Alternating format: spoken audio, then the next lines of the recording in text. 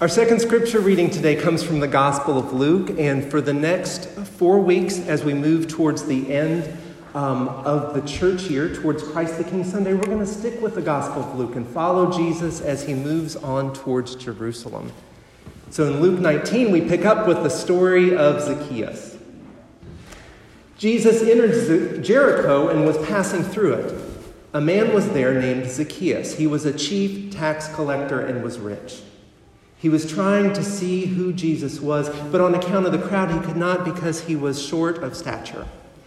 So he ran ahead and climbed a sycamore tree to see Jesus because he was going to pass that way. When Jesus came to the place, he looked up and said to him, "Zacchaeus, hurry and come down, for I must stay at your house today." So Zacchaeus hurried down and was happy to welcome Jesus. All who saw it began to grumble, though, and said, "He's gone to be the guest of one who is a sinner." Zacchaeus stood there and said to the Lord, "Look, half of my possessions, Lord, I will give to the poor, and if I have defrauded anyone of anything, I will pay back 4 times as much." Then Jesus said to him, "Today salvation has come to this house because he too is a son of Abraham. For the human one came to seek out and to save the lost." We celebrate the written word of Scripture. Thanks be to God. We celebrate the living word, Christ among us. Thanks be to God. Please pray with me. Holy Christ, be in our hearing and our thinking on this word, that your word and that you will be embodied in us when we go from this place. Amen. This Zacchaeus incident is just the latest of Jesus' offenses. We catch up with Jesus this morning well into his ministry near the end of the Gospel of Luke. Jesus is about to enter into Jerusalem, and we know what comes next. The Last Supper, arrest, trial, and crucifixion. The stakes are high, and time is almost up. And so Jesus has been traveling through the countryside and the towns preaching with urgency. And he's been making trouble everywhere he goes. We know that about Jesus. That's what he does. You see, Jesus is proclaiming that God's love is for all people, not just for some. Salvation for everybody. As he moves through the crowds, Jesus touches the untouchable. Jesus heals on the Sabbath, putting the well-being of the sick and broken above rigid adherence to rules and regulations.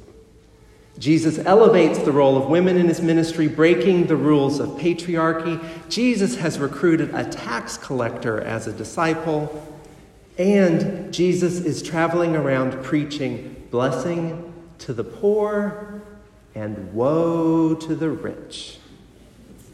In the sequel to the Gospel of Luke, the book of Acts, they will say of Jesus' followers, they are turning the world upside down. And we see that here in Jesus.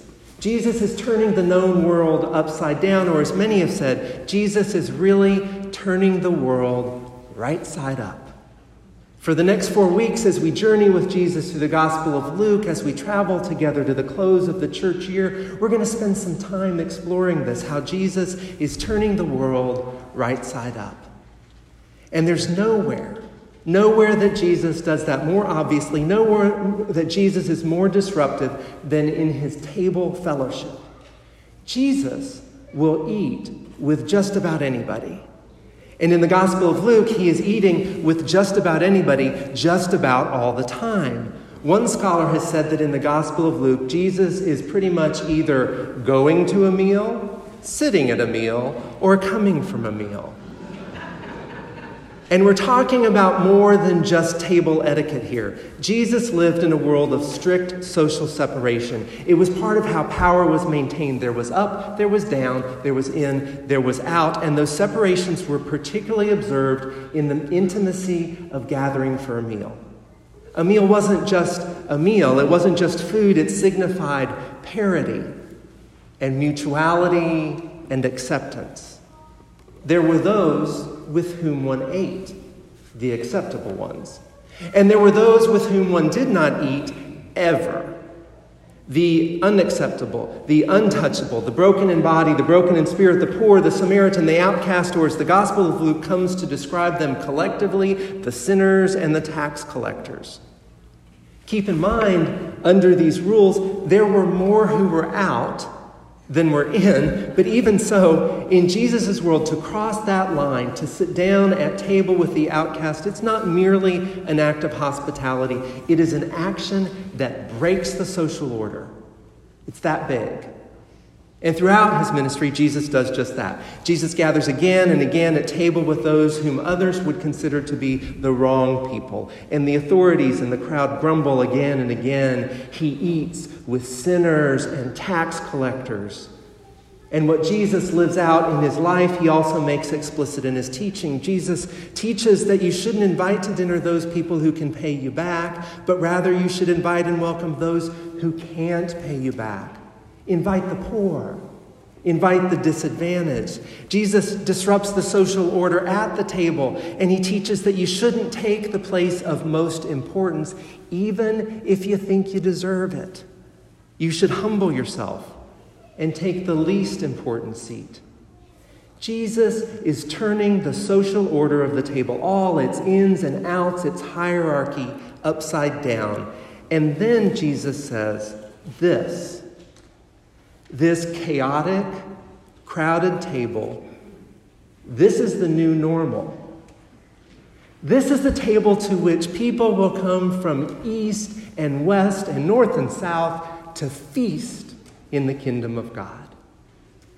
Jesus is turning the world right side up, and the powers can't stand it because this threatens them.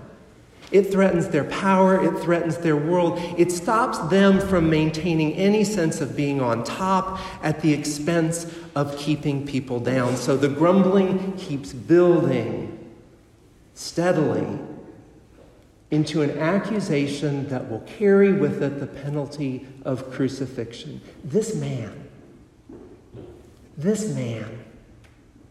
he eats with sinners and tax collectors. This has got to stop.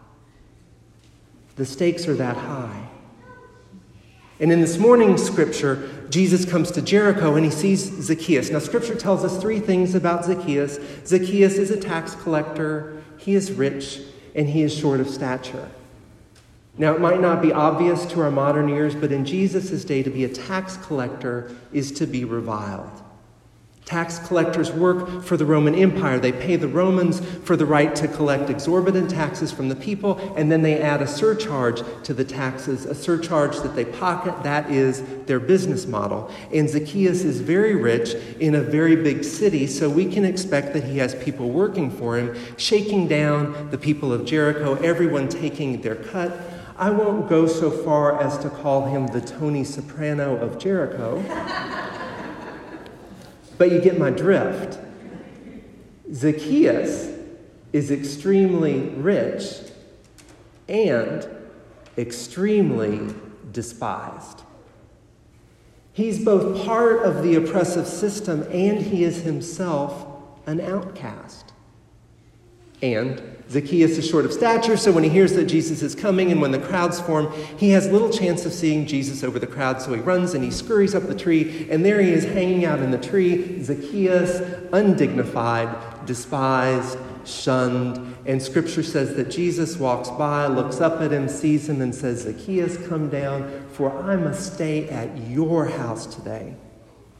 Jesus not only invites him to the table, he says, "Zacchaeus, I must stay with you. I must dwell with you." After miles and miles of traveling, after inviting and eating with outcasts and sinners and tax collectors again and again, Jesus invites Zacchaeus to an already crowded table where they will feast and dwell together.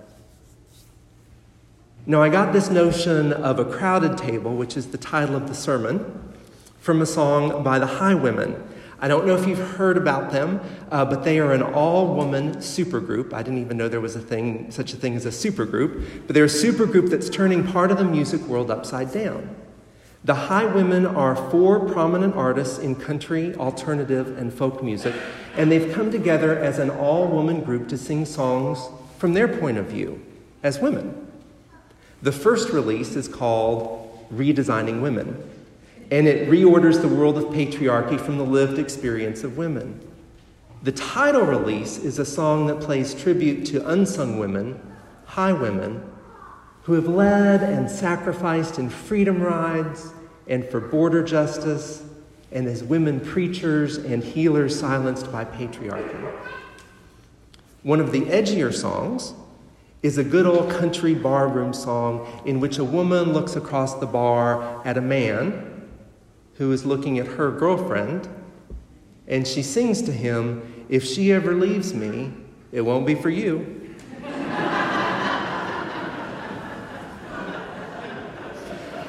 In their songs, the high women are singing from points of view that have not been sung, or at least that have not been centered in the dominant culture. They are turning the genre upside down, and they are turning the world upside right. And at the heart of this album, there is this song, Crowded Table, and in it, the high women sing of a crowded table with a place for everyone, no exceptions, where we go out and we take on the world every day, and then we come back together when the day is done, where everyone is broken and when everyone belongs. There is good news in that song and good news in the scripture, good news of a crowded table where every one of us belongs. And wonderfully crowded is just what the table is if Jesus is really inviting everybody. We're not talking about a dinner party for 8 with a Martha Stewart tablescape, although those can be lovely. This is like a family table, a real family table. A community table, a whole world table where everybody's invited and everybody shows up. All the cousins, all the aunts, all the uncles, the long lost kin, the neighbors, the folks you know, the folks you don't know yet, the folks who as you drove down the street needed a meal. Everybody's invited and we all show up and we bring all our stuff and everyone has enough.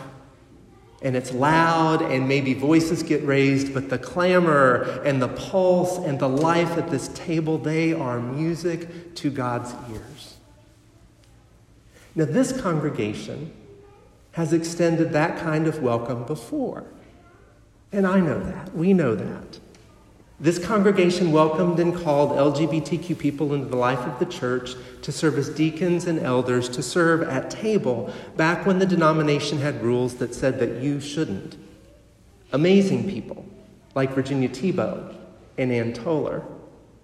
This is the congregation where Katie Morrison was ordained, the congregation where I was ordained.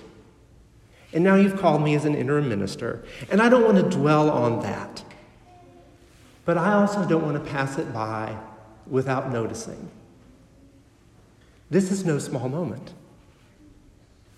When we gather at that table, we embody Christ's welcome for all people in a way that turns the world right side up. That is always true of the communion table throughout all time and around the world, and that is true with particularity right here and right now. At that table, we say with our bodies, as one body, that all are welcome to the table in the name of Jesus. All are welcome. You are welcome. At Christ's table, you have a place. It is as true for you as it was for Zacchaeus and as it is for the whole world. Now that's some good news. But the good news doesn't stop there, and neither does the story of Zacchaeus. The story doesn't end with Jesus saying, "Zacchaeus, I must stay with you today." Zacchaeus responds to the invitation. He hops down out of that tree and gets to work, because here's the thing. Jesus doesn't only welcome us all to the table.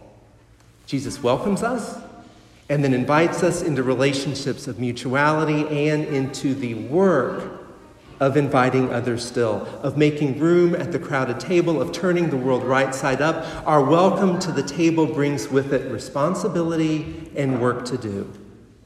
And Zacchaeus gets that. So I want to look at Zacchaeus' response and notice 3 things about our working life at Jesus' crowded table. 3 things about the table fellowship that Jesus invites us to join. First, Jesus' table fellowship responds to human need, not to hierarchy or power over, but to human need. Zacchaeus receives the invitation, and his first response is to say, "Half of everything I have, I give to the poor." Welcome to the table. Zacchaeus' first and immediate impulse is that everyone should have enough. Enough food, enough shelter, enough well-being. Everyone should have enough.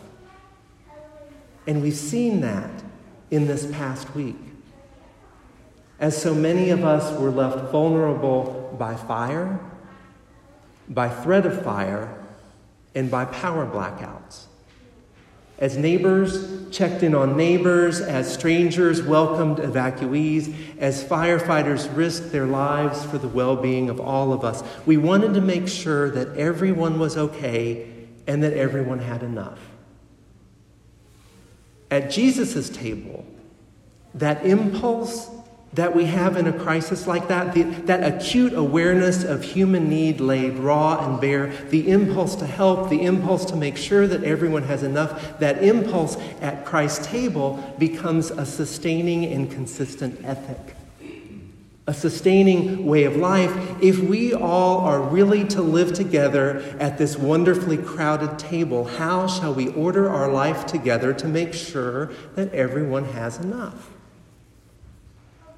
The second thing, it's not only about sharing resources. Jesus' table fellowship requires what Herman Waitchen calls a reordering of power. Zacchaeus doesn't stop at giving away half of what he owns. He then says, if I've harmed anyone, I will pay that back 4 times over. In that moment, Zacchaeus recognizes the oppressive power relationships in the world and sets about making them right. Zacchaeus has benefited from the systems of power over that are at work in this world, and he recognizes his responsibility to set things right.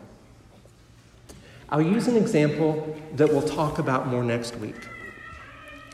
We live in a nation that has been shaped for its entire history by systems of racism and white supremacy. That is our history. When I move through our world white, whether I intend to or not, I benefit from those systems. Everything from the schools I attended to how I can walk down the streets of Marin without the hassle and the threat and the danger that my black friends face every day. My place at our national table derives in part from American systems of racism. I benefit.